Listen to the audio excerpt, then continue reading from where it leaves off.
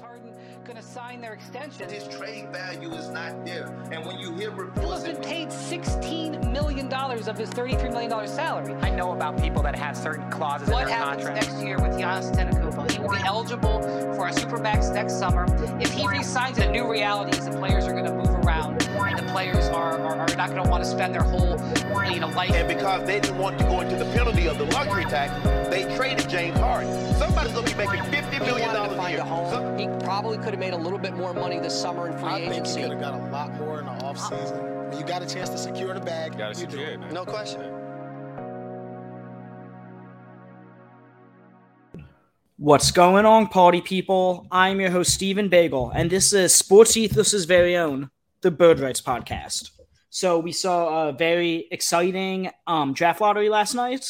So draft season is upon us. So who better to bring on than Stone Hansen from the Upside Swing Podcast? Stone, how are you doing today? I'm doing great. Thank you for having me. Yeah, again, thank you for coming on. So we basically want to just do a first-round mock draft we'll do the 30 teams, and then we'll just go back and forth. So, Stone, do you want to have the pleasure of going first? Sure. We'll start it off. We'll kick it off. Okay, so the Orlando Magic. Alrighty. I'm going to go. This is a fit I've been wanting for a long time, so I'm going to go with Chet Holmgren here. Okay. I've wanted to see him and Wendell together for a long time. I think defensively it's a pretty dynamic pairing. Both of them are above average passers for their position.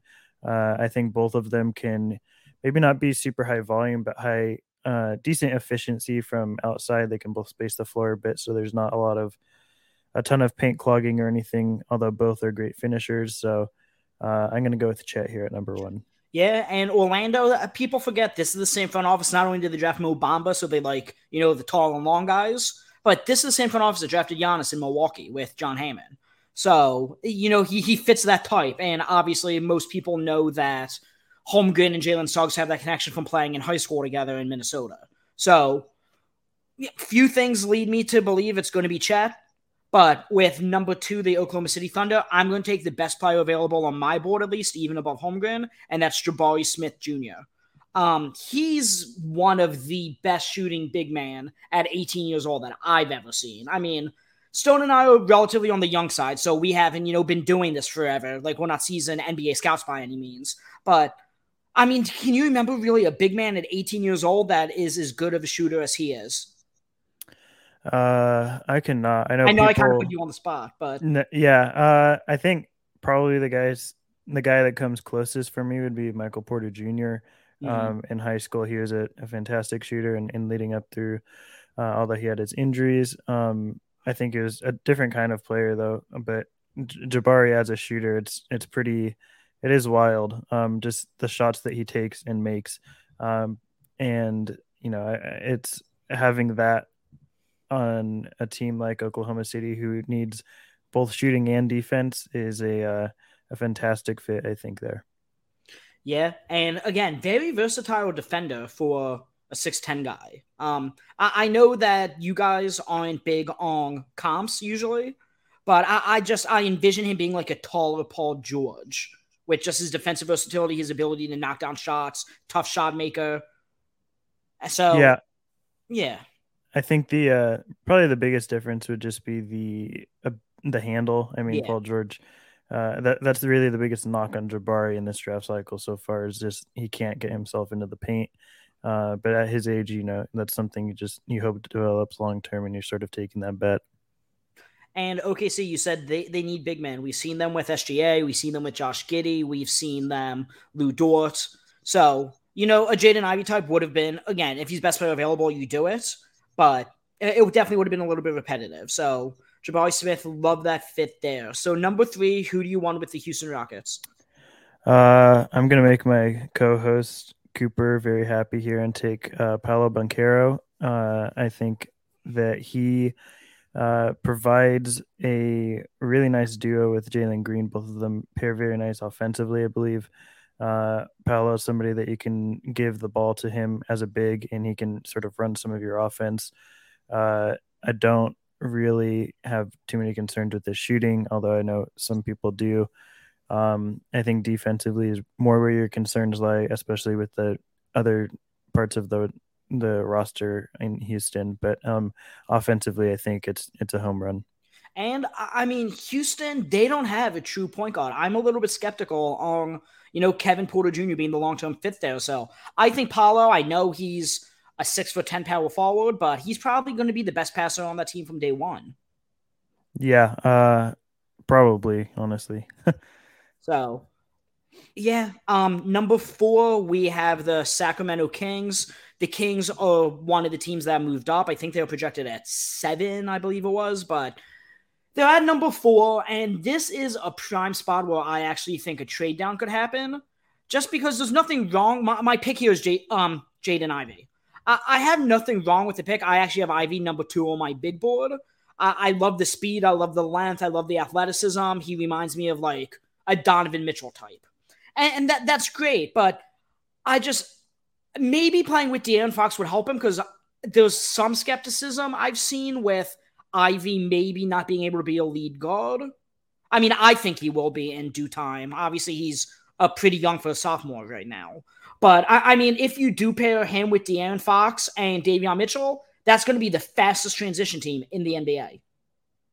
Yeah, I'm a little bit lower on Ivy than a lot of people. But I think for the Kings, it makes sense. I think he'll be viewed by most front offices as the best player available at number 4. So being able to take that in, whether that's value for your team or you just think that you can move him for more because of who he is and how teams perceive him, I think that's a fine pick there. And he's somebody I'm actually starting to, as I go into like a second wave of watching his film, become a little bit more interested in than I previously was.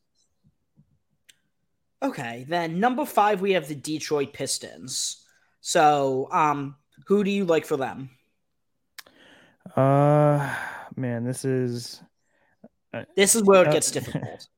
It is where it gets difficult, and this is also where I think a lot of Pistons fans are gonna not like me. But I'm gonna go with AJ Griffin here at number 5.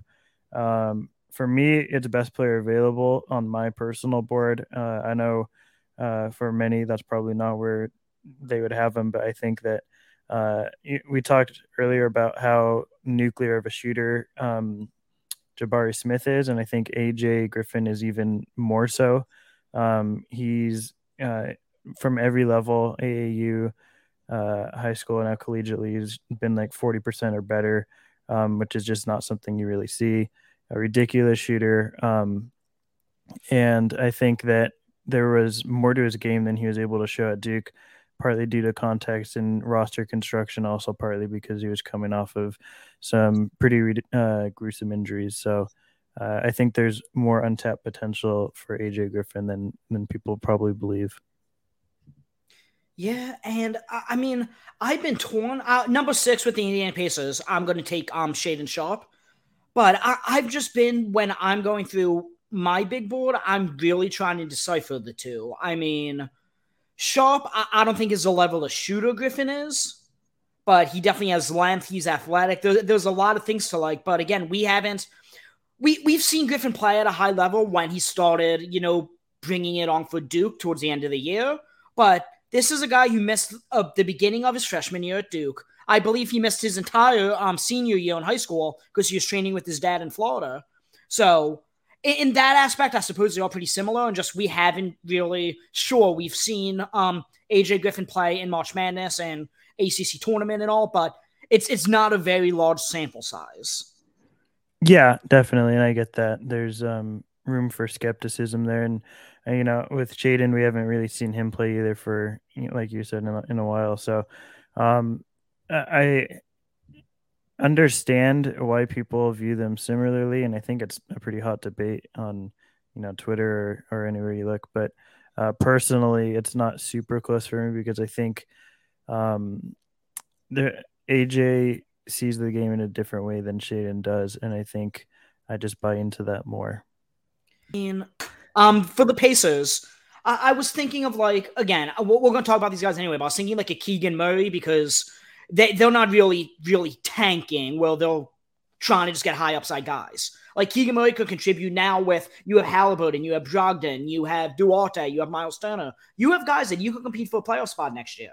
So I erred on the side of caution and still went with Sharp. Just because what? I believe this is Indiana's second pick in the top 9 since 1989?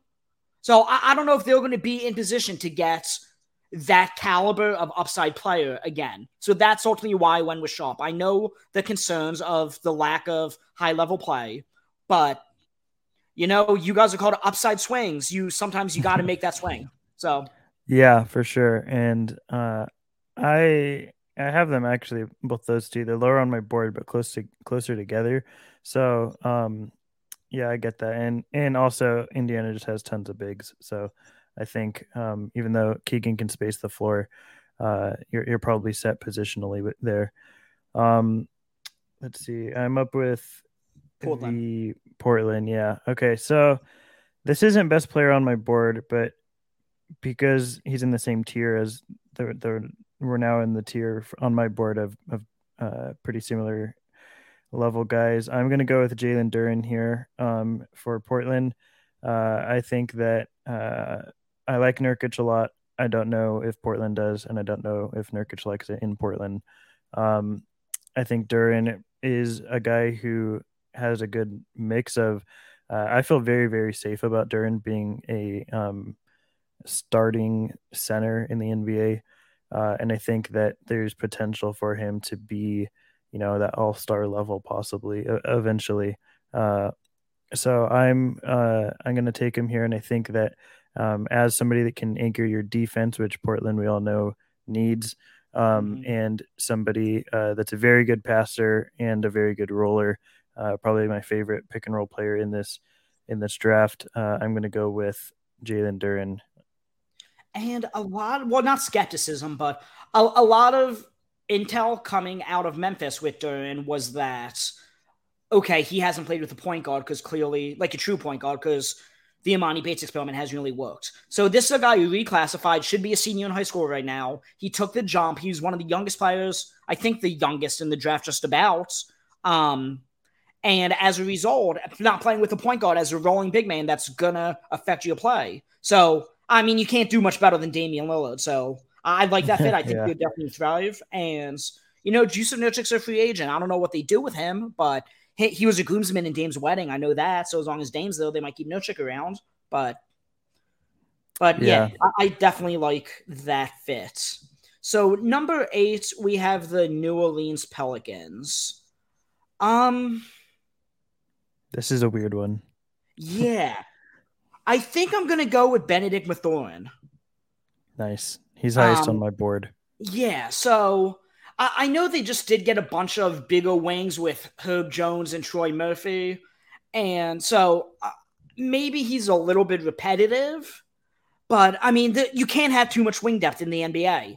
I don't like a Keegan Murray type because, sure, he could give shooting next to Zion, but then you have one of them. Either you have to play small, you have to play big. He seems like more of a seamless fit. I mean, Brandon Ingram's not a knockdown shooter, so Mathurin's not a knockdown, but Mathurin's a better shooter than Brandon Ingram is, in my opinion. So yeah. I do think they improved the wing depth, they improved the shooting, and he's just about the highest on my board. So I'm going with Benedict Mathurin. Yeah, and after the past couple of drafts between him, Trey Murphy, Herb Jones, they have a lot of nice wings there. Ingram, like you said, there's a lot of nice wings there. So, and being able, you can never go wrong with a guy who is a plus positional defender. And in my opinion, I think he's a really nuclear shooter. But having that skill set is, you can't go wrong with having too many of those guys. Yeah, and again, maybe I want to say maybe they need a guard, but they just traded for CJ McCollum. They have Jose Alvarado. They have Devontae Graham. It's not like they don't have anybody. So they don't really have a pressing need for that compared to what most lottery teams are working with. So number 9, you're up with the San Antonio Spurs. Oh boy, Spurs are another weird one. They have so many guardy wing guy. So many Benedict Mathurin sized guys on that roster. I'm going to go with Jeremy Sohan here. Okay. I have him ranked even higher than this. I'm super in on him. I think he's my favorite off-ball defender in this class. He sees the game very well, very intelligent. The way he positions himself on both ends. Not the best shooter currently. Actually, currently a bad shooter, but I believe that there is room for that to become hopefully near league average. I think that he's still super young too, one of the youngest in this class. So I'm really in on Sohan, and as like a 6'8", 6'9" guy who can handle, pass. He's not a complete nothing on offense either.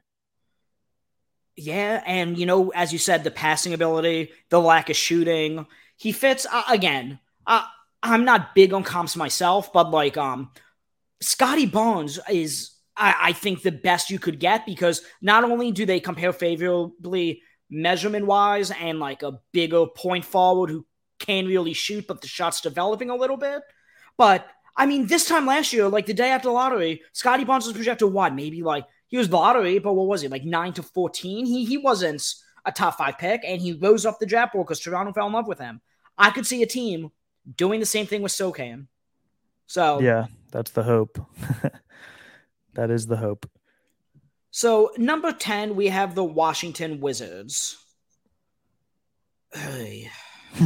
Yeah, that's my reaction every time I wish I knew. You guys are going to hear about it when I release my mock offseason. I'm doing, as I said, a 6-part article where I'm projecting basically every trade, every free agent signing. I'm incorporating my mock draft, so you have every team's 15-man roster, my projection at the end of the at the beginning of the season.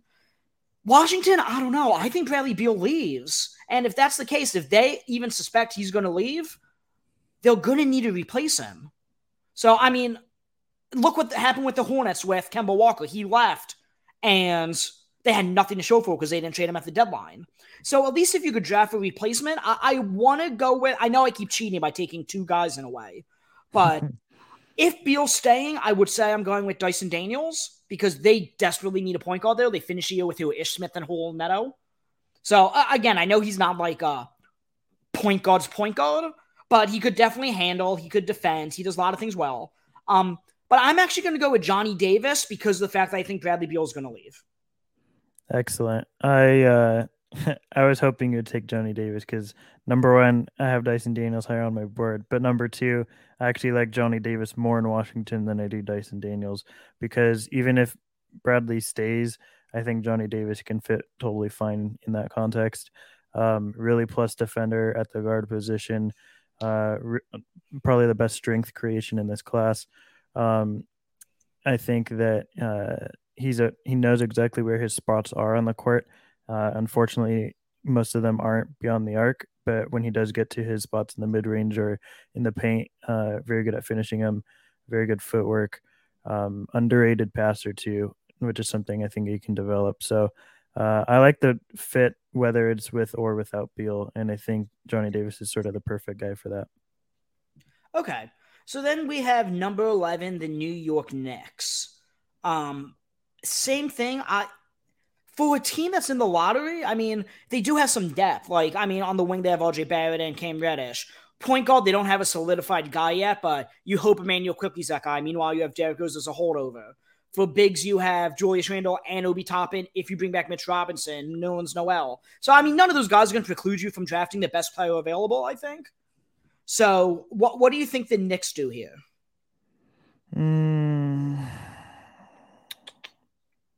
I think I'm gonna go Dyson here. Okay. The guy you passed up. I think Dyson provides for the Knicks a lot of things that they don't have. A guy who can play both ways, somebody who can defend the perimeter at a very high level. I think he is capable of scaling up or scaling down depending on what you need, which is a huge attractive part of his game to me. And I think that he, as the season progressed for the G League Ignite, became a more comfortable playmaker, for others and a better passer and seeing more with his vision. So I like the trajectory of his development, and I think getting a guy who's 6'7.5" who just measured today that can handle the ball, pass, and defend.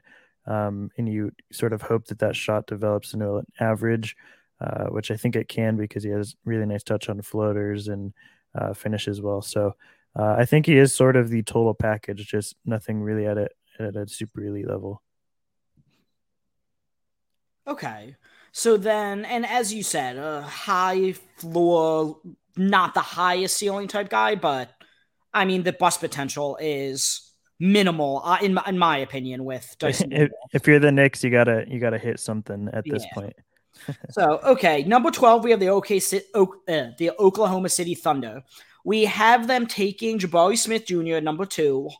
But despite that, I mean, they really need to go best player available. I don't think they're as far off in the rebuild as they appear. I just think people think, oh, they have, 17 first-round picks in the next 7 years and 37 overall in the next 7 years. So people think they're tanking hard, which, yeah, they are. But I wouldn't be shocked if this team's competing, maybe not next year, but the following year. So I do think that they should just go after the best player available, even if it is repetitive with Jabari, who they took at number 2.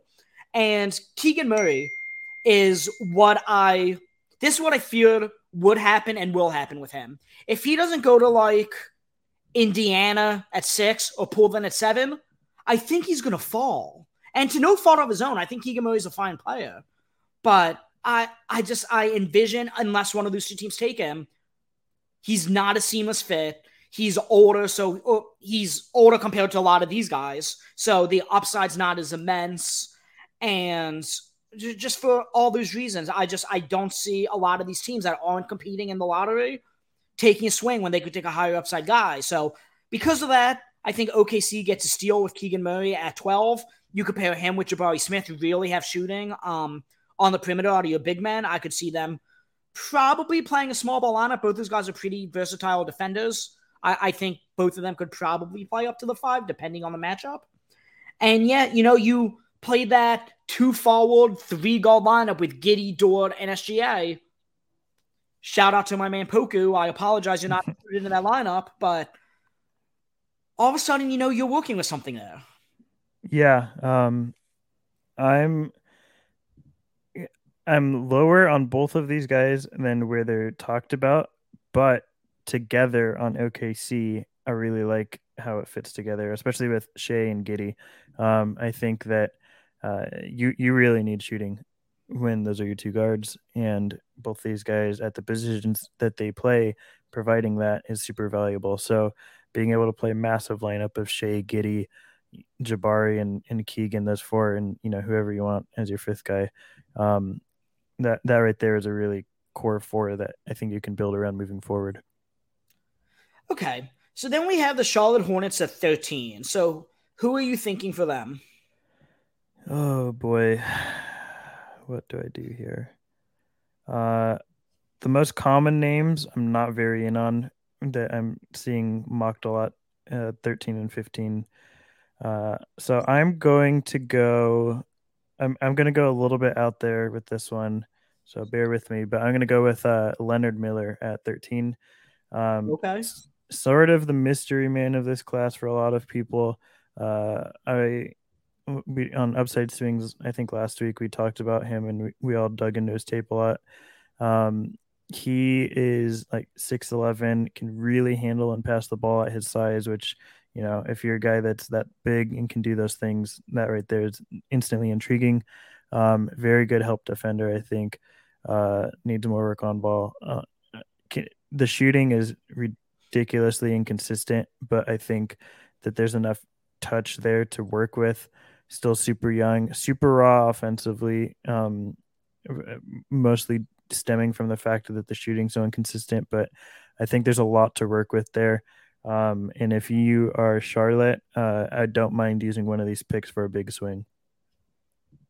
Yeah, admittedly, I haven't even gotten to him yet just because of how late we all, it was announced, a few weeks ago that he's going to be draft eligible. So, So I'm going to take your word for it on that one.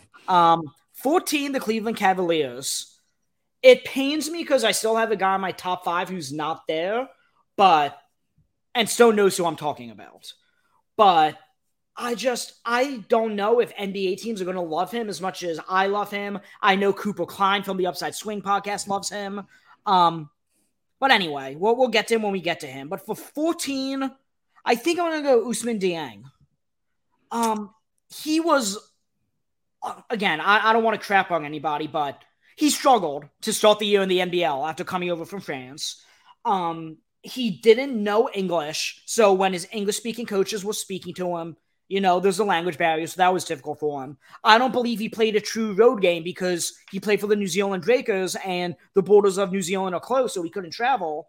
So I do think he was a victim of circumstance, and he's really brought it on. The shooting was horrific, but that seems to be developing. He's a big, 6'10", I believe. He could pass. I mean, he could just, I love those kind of big point forwards who could shoot and pass. And he's one of those guys. Cavs desperately need a wing as well. So, I this week I've started really watching a lot of New Zealand Breakers.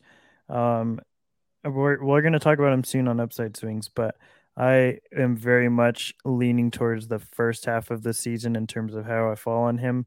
I understand the intrigue and I get why he's such a hot name right now because, like you're saying, big wings who can dribble, pass, and shoot theoretically are super valuable. I just personally am not seeing it with him, especially the shooting. It's really we'll get into it more in depth, but I think that the idea of Jiang is a lot more appealing than the reality of Jiang personally. Okay. And again, I get the concerns, and that's something scouts are going to have, or scouts, front office personnel, they're going to evaluate which Ousmane Dieng are we getting. Are we getting first half, second half, a mix? Prior to NBL, we'll have to see. And I do think the fact that so many guys came from the NBL and have instant success, like LaMelo Ball and Josh Giddey, I do think that kind of gives him a notch in his hat, but at the same time, he's not that caliber of player, and he's, you saw him struggle to adjust this year, so I would imagine a similar learning curve coming into the NBA. So, okay, you're up again with number 15 for the Charlotte Hornets. I'm gonna go. It might be considered another swing. I'm gonna go with Blake Wesley, for the Hornets. I just dug into his film last week. He is a super athlete at 6. I think he measured at 6'5". I haven't really dove into the measurements yet. But he is extremely athletic. Really plays both ends of the court very well. He's sort of a wingy guard. He has really good handles. Can pass the ball. Makes audacious passes, but I like that because he's showing that he sees certain things, even that if the execution isn't there. Struggled mightily as a shooter, but there's a lot of flashes of just like insane pull-up equity. So there's enough for me to buy it to some degree. And I think defensively, he's just had a really strong impact for Notre Dame this year. So I'm going to go with him for the Hornets here at 15. Okay. Yeah. I mean, Wesley's another one I need to dig deeper into, but he was one of those guys where people, a lot of like scouts and guys on draft Twitter were saying, I wouldn't be shocked if he went back to school next year just to be a surefire lottery pick. But I mean, at this point, I think he's a surefire first round pick. And if you have that much guaranteed money looking you in the face, I'm not going to fault anybody for, going and taking the bag. Yeah, absolutely. So number 16, I think he's fallen far enough. As I said, this guy's in my top 5. I'm going to take Tari Eason from LSU. He transferred from Cincinnati last year and really developed. I see him with the floor of like a Herb Jones type because he's like a Swiss Army knife and athletic team defender. I think the realistic outcome is Jeremy Grant, which is a fine player. But I think the ceiling for him is, like, it's not a perfect comp because measurement and position-wise, But I could see him with how much he draws fouls and how good he is on defense, and he's pretty good at handling. If the shot doesn't even need to fully develop, I could see like a bigger, more athletic Jimmy Butler type. And again, this is why I have him so high on my board, because I'm looking at that potential, and I think he's a very polarizing player. And I love guys like that. He could do almost anything on defense. He could pass. He could put the ball on the floor. The jump shot has improved from what it was in high school and what it was in Cincinnati. So I think the guy works hard. I think he wants to get better. And I'm going to buy into that. So at 16, I'm going to take him for the Atlanta Hawks. Nice. Yeah, this is about the range where I'd start considering Eason. I know Cooper and Bryce are both have him top 5 along with you. So definitely divisive in that way. Personally, I struggle. Something offensively doesn't necessarily click with me with him.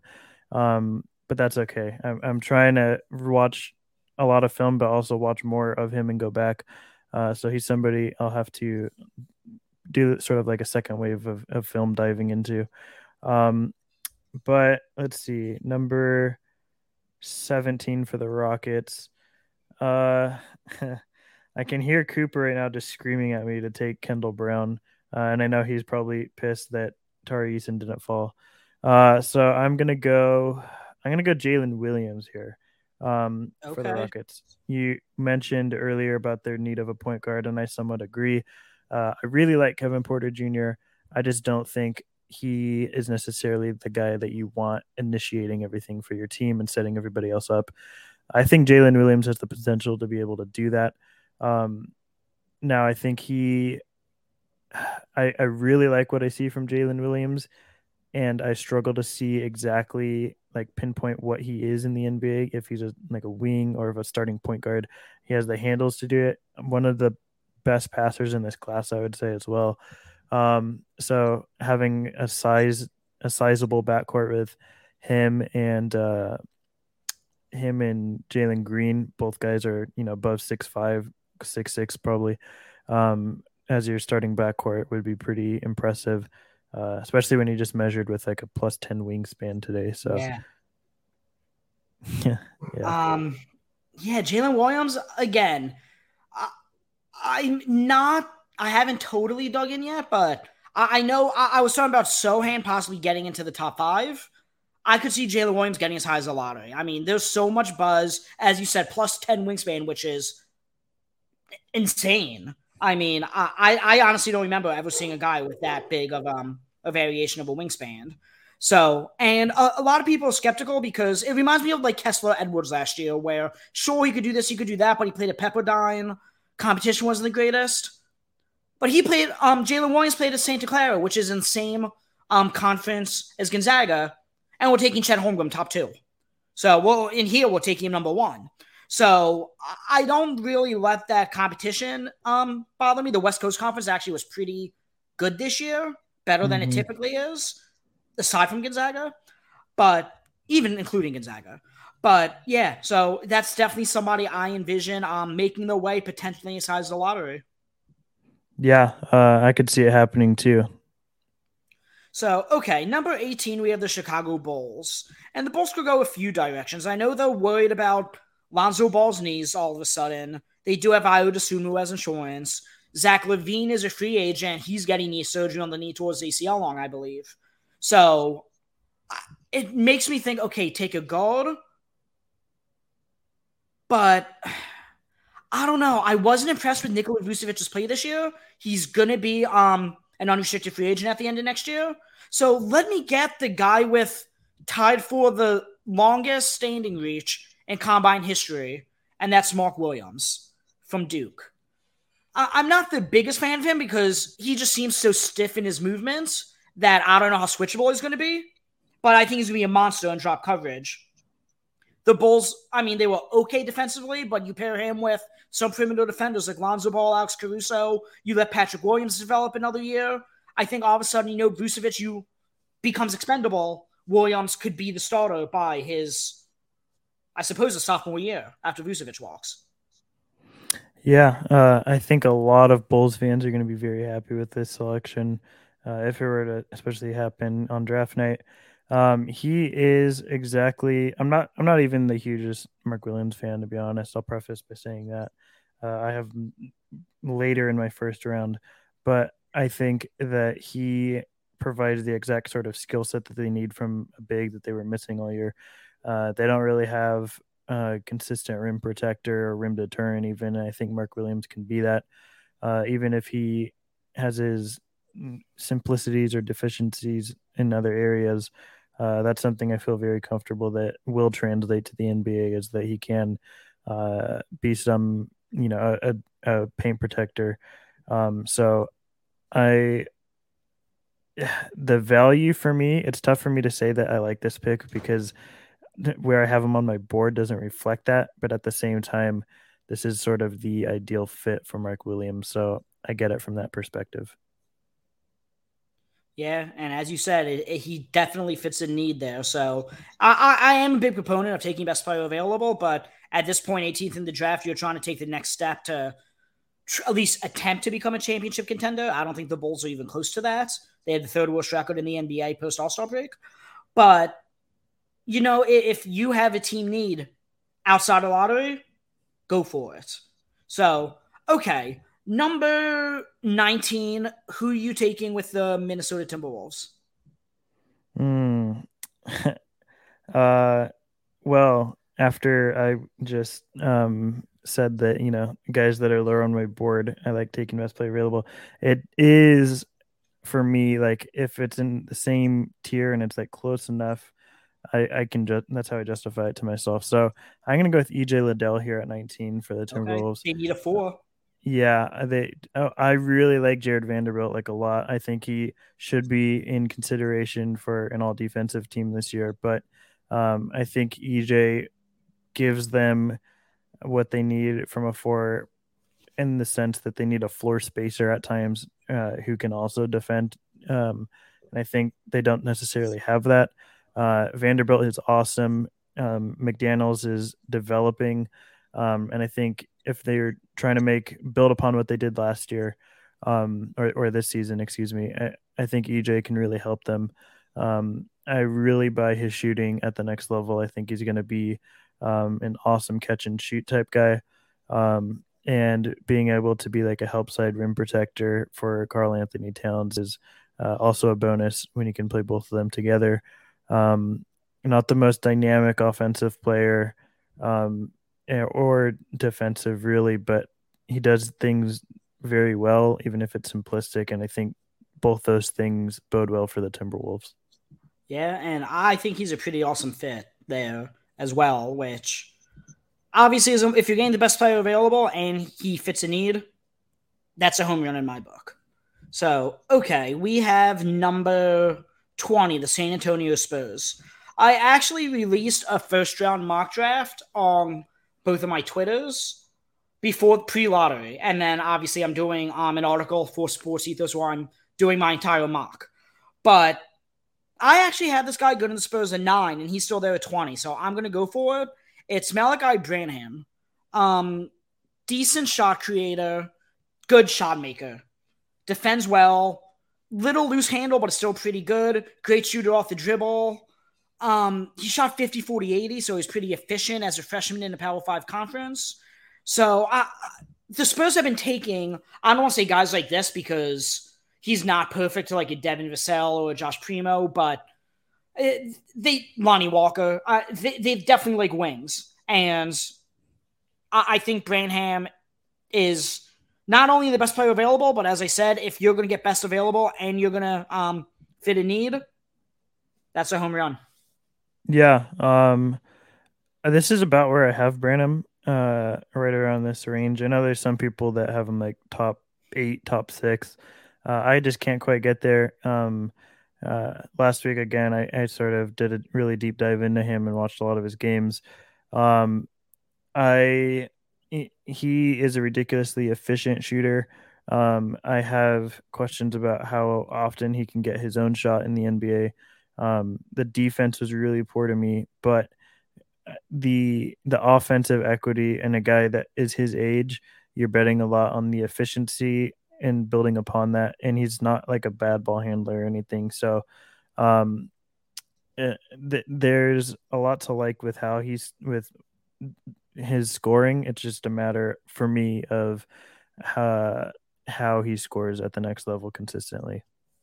Yeah, and again, you mentioned the defense not being ideal right now, but I looked at some of his high school tape, admittedly not much, but it seems like he was like the defender at the point of attack more often than not. And I mean, of course, he's most likely the best player on his high school team because, he's going to be an NBA player.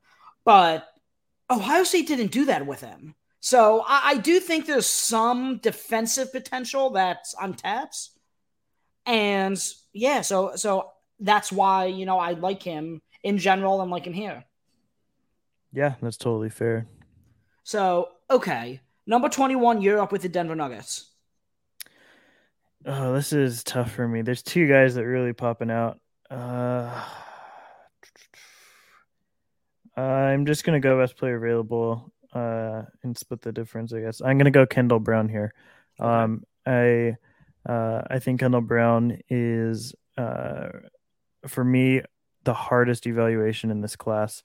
I really have a difficult time judging what area I want to take him. But I think that the passing is fantastic. Even if it didn't show up statistically a lot, I think a lot of the passes thrown are perfect placement, velocity, and delivery on them. I think he has the tools to be a really good defender, despite the fact that he wasn't in Baylor. It was more centered in a way that Jeremy Sohan would shine a lot more as opposed to Kendall. I think he's ridiculously athletic as well, which he can use to cut. The biggest thing is the shooting, but I think Denver is hopefully okay with that because they have a fair amount of it. And if you have Kendall and Jokic on the court together, that's a lot of fun passes being thrown. I was hoping for that reason that you're going to take Nikola Jovic.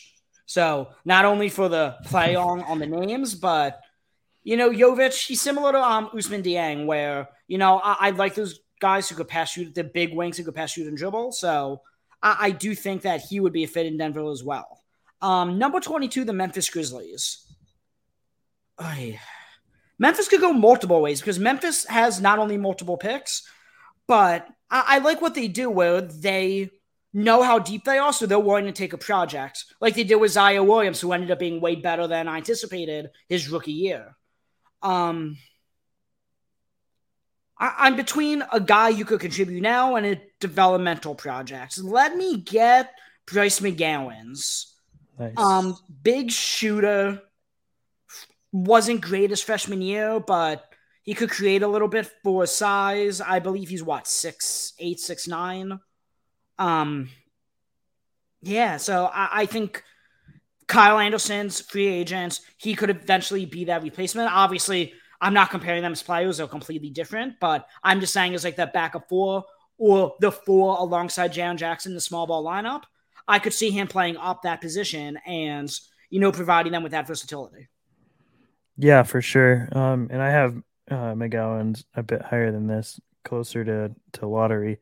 I think this is a really good value play, and just because the Grizzlies are really smart and have a really good scouting department, I think that he can develop into a really valuable piece for them, especially if like we're seeing if someone like Ja goes down, or you can do things with him and Bane. Just more as if they need more shooting guards. But it's just a different, it sounds weird, but he's a different shooting guard than anything they have still. So as like a go-to type scoring guy. So I really like McGowan's, and I think that this is a good pick, a good value pick. Okay. And again, Memphis has a second pick, so if you want to take a project in McGowan's now, then take a guy who could just add to your depth and contributes next year right away. Or vice versa, if you want to take the more proven player now, 22, and take the swing on 29. But it's a good problem to have for Memphis. 23, you're up with the Brooklyn Nets, who can defer to the Philadelphia 76ers. I think they will, because 2023 seems to be a better class, and the Nets are probably banking on the James Harden saga ending poorly and this pick being higher. But let's go with the Nets for now until they defer it. So who do you have the Nets taking at 23? Yeah, you made it really easy for me. So thank you for taking McGowan's in the last pick, because I was gonna have a tough time picking between two guys. I'm gonna take Marjon Beauchamp here, the other Ignite player. I thought that he's a really, for me, safe bet to be a positive rotation player in the NBA. He is a really solid defender, I think, especially as a team defender. Underrated as a passer, can cut really well, has pull-up equity, especially from the mid-range. I just think he's a really easy bet to slide into the wing and give you positive minutes when he's on the court, which is something that the Nets don't really have an abundance of outside of their top guys. Yeah, and he's really shown himself in G. I was at the Delaware Bluecoats and the G League Ignite game. Yeah, I remember seeing that. Yeah, the Bluecoats stomped on them, but it wasn't the best game from Dyson Daniels, but Beauchamp played absolutely awesome. I was like, I need to definitely dig more film on this guy. And, he's a guy who came from JUCO prior, so he's really established himself. Sure, he's 21 years old, but Ignite's definitely, rehabilitated his value and just about made him a solidified first-round pick. So, yeah, for sure. Okay, number 24, the Milwaukee Bucks. There's a few directions we can go. I want to take. I'm going to take Agbaji. Can contribute now. Obviously, the Bucks have championship aspirations. I'm not the biggest fan. I know some people have him in the lottery, but they've definitely shown that they need wing help. Grayson Allen wasn't a disaster, but definitely didn't show up in some of those Celtics games. And it was because when Middleton was out, they didn't really have the wing depth to compensate for it. They traded DiVincenzo for Ibaka, who didn't even play for them in the playoffs. So I just think they need the wing help. So that's why I defer to the best wing on my board, and that's Agbaji. Yeah, I am not a huge Agbaji fan. I do think that he is a very safe bet to shoot very well at the next level. And the Bucks could really use that to have a guy like that you slide in, especially with Middleton being out. You're seeing the impact that he had. So I get it from that perspective. Personally, just not a huge Agbaji fan, but come draft night, he'll even go much higher than this probably. I agree with that. And again, the shooting is a pretty good bet to replicate in the NBA, and next to Giannis, that's important. So, okay, number 25, we have the San Antonio Spurs again. Yeah. I'm just going to take a full-on swing here. And this is probably my favorite, just like out there swing in this draft. I'm going to go with John Butler. Okay. Yeah, he's wild to watch. I don't know if you've been able to watch him yet. If you haven't, he's just a lot of fun. He's seven. I think he measured at 7'1" today. And 174 pounds. Yeah, same as Kennedy Chandler. Yeah, we're talking about a guy who has like thinner measurements probably than Chet Holmgren. He can really shoot the ball at his size. Moves like a wing. It's really crazy to watch. Can handle a little bit, and is in my opinion, a pretty strong rim protector. And you pair that with the mobility defensively, I think that he becomes a lot more of an intrigue than a liability, even at his size. There's a long way to go in a lot of different areas, especially with just more of the processing type stuff. But I think he's one of my favorite bets in this class as just a pure upside swing. Excuse the pun. Yeah, again, admittedly, haven't watched much. I'm familiar. I've seen clips. I've watched a lot of state games throughout the year, but he's not a guy I've dug deep into. But yeah, I'm going to be interested to see, go back to school, stay in the draft. And I mean, if you have him in the first round and he's getting first round promise, I can guarantee you he's going to stay in the draft. So he was invited to the combine, so clearly teams are semi-interested. And yeah, I'd like that for San Antonio because he could be that rim protector. That Jakob Poeltl's not a bad rim protector, but like Butler could be elite, I feel like. So yeah, Jakob's become like one of the better defenders in the NBA, I think. But I think having Butler, hopefully learn underneath him and be somebody that can hopefully take a lot of aspects from Jakob's game and apply it to his own is sort of what you're hoping for long term. Okay, so then we have number 26, the Dallas Mavericks. At this point, give me the best player on my board. I'm going to take Nikola Jovic. The Mavs actually, I'm not even saying this because they have Luka, but they're known for having one of the better international scouting departments in the league. So I'm sure they're very in on Jovic. And again, I'm in on big wings, forwards that could pass, dribble, and shoot. Jovic, I mean, maybe he can shoot. I don't know if the shot's going to translate, but it definitely looked better this year, and it seems like it's definitely improved. So, I mean, Dallas just needs guys around Luka, and I think he could be one of those guys. Yeah, honestly, I just right before actually we started recording downloaded like 7 or 8 games of his off of Synergy, and I haven't been able to really watch him yet. So hopefully diving into him tonight or tomorrow, but I can't really give too many thoughts on him at this point. Okay, so then number 27, the Miami Heat. Yeah, I'm torn. I have these guys like back to back on my board, and they're both in my lottery, so they've fallen quite a bit. I'm gonna go with Terquavion Smith here. Okay. I really like Terquavion. I have him 11th on my own board. He is a nuclear pull-up shooter and has ridiculous handles, and that combination is just so enticing to me.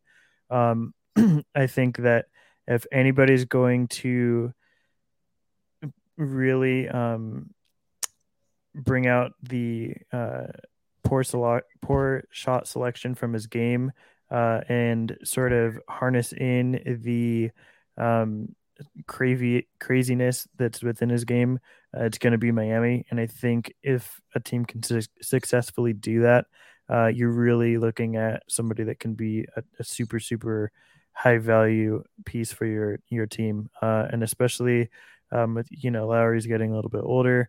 Obviously they're in win now mode, but hopefully a year down the line, Terquavion could be like a real asset for them. Yeah, and I like Terquavion. I think he's a good shot creator. So that's important for somebody his size. But I just remember like last year, everyone was goo goo gaga over Sharif Cooper. And then he ended up falling to 48 to the Hawks and getting on a two-way because of his size. Now, for me this year, that's Kennedy Chandler. But, I mean, I wouldn't blame anybody for saying the same thing about Terquavion Smith's size. But I don't know. I see Sharif Cooper fall, so it totally wouldn't shock me to see the same thing happen to him. Yeah, and there's a chance that he does, but I just think that that combination doesn't come around too often when you have a guy that has the handles and the shot creation and some of the pull up shooting that he does. So it's just a bet that I like probably too much, but I like it for Miami here too. Okay, since you took a swing on Butler, let me take a swing on Josh Minott from Memphis for the Golden State Warriors of 28. He's, I think, very switchable defensively. And, that's Golden State's whole system, playing small ball. They have so many wings right now with the emergence of Poole, Klay Thompson, Wiggins, Kuminga, Moody. Again, you can't have enough wings. But I could see Minott playing that small ball 5 for them the same way they're kind of deploying Kuminga already. So, yeah, I like Minott quite a bit, honestly. And like you said, he can't have enough wings. He played more guard in high school, and was forced kind of more into a big/wing role in Memphis. I don't think it was the ideal context for him. I think that he you're betting a lot on the shot developing, which I think there's hope that it can get to like league average. He's a really plus passer for me. He processes very well to me. He's very decisive with the ball in his hands. Uh, Good defender, like you said. So there's a lot of things there that make me like Josh Minot, especially in this sort of area. Okay, number 20. And again, Warriors have so much depth, they could kind of take a developmental project, which I think Minot is, and then, see what they get 2-3 years down the line. So number 29, we have the Memphis Grizzlies. Yeah, I'm just gonna finish out my lottery here because I can't leave one guy in my lottery throughout this whole exercise. It would be against my religion. I'm gonna take Jan Montero here for the Grizzlies. I know you just took a guard previously for them, but I have been a huge fan of Montero for the past feels like a couple years now. He, I think, is a lot more. He's a lot less scary than the OTE film made him out to be as a pick. I think that he is a fantastic passer, somebody that has real pull-up equity, decent defender despite his size. I think he's got very quick hands and can position himself fairly well for whatever that's worth at his size. But I really like Jan Montero, and he's going to end up in my lottery probably. And I just think that it's too much value for me personally to leave on the board here. And not to mention Tyus Jones is a free agent. I think he ends up staying because I think he's outplayed the mid-level exception. So there's only a few cap-space teams that could really beat what the Grizzlies have with his bird rights. But, the Grizzlies are a cap-space team. So if they need the salary to sign a bigger fish, then, maybe they let him walk in Montero's at replacements. So number 30, we have the Oklahoma City Thunder, who we already gave Jabari Smith Jr. and Keegan Murray. Let me give them another big forward in Patrick Baldwin Jr. Baldwin was, I would say he was a projected top 10 pick going into the year. Went to play for his dad at University of Wisconsin-Milwaukee rather than like a Duke or a blue blood school like that. And as a result, he didn't play with any resemblance to point guard. I was watching his film. The point guards are turning the ball over every possession. So he couldn't really thrive in, the Horizon Conference. So I think OKC will find value in that. Say, okay, this dude is 6'9". He's solid help defender, good shooter, great size with ball skills. And we believe in the shooting stroke at 30, it's great value. So again, yeah, OKC, just taking the best guy. Yeah, I think I watched like 2 of his high school games, and then I followed him throughout FIBA.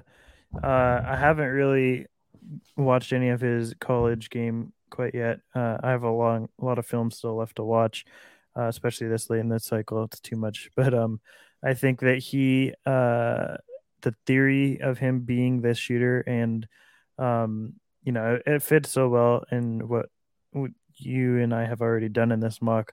I love my guy Roby, so I would be sad to see him squeeze out of the rotation a bit, but I think that having 3 6'10" forwards that can shoot makes a lot of sense. And it's hopefully PBJ is better than what he showed, at Milwaukee this year. But even if it doesn't pan out, it's at pick 30, and you have 2 other guys that do in theory exactly what you can do from a shooting perspective. So, I'm okay with that pick based upon what I have seen, even though I haven't seen any college tape. So, yeah, and again, when you have 17 picks in 7 years in the first round, you can afford to take a swing on a guy like him. Yeah, good chance at least one of these picks gets moved draft night. Yeah. So, okay. This concludes this episode of the Bird Rights Podcast. You guys can follow me on Twitter at Bird Rights Pod. Stone, anything you want to promote? Where can people find you? Yeah, you can follow me at report_court on Twitter. Basically, all the draft content that I'll be doing up until the draft night and maybe a little bit after will be posted there. I co-host the Upside Swings podcast at Upside Swings on Twitter, and they can be found wherever podcasts are found.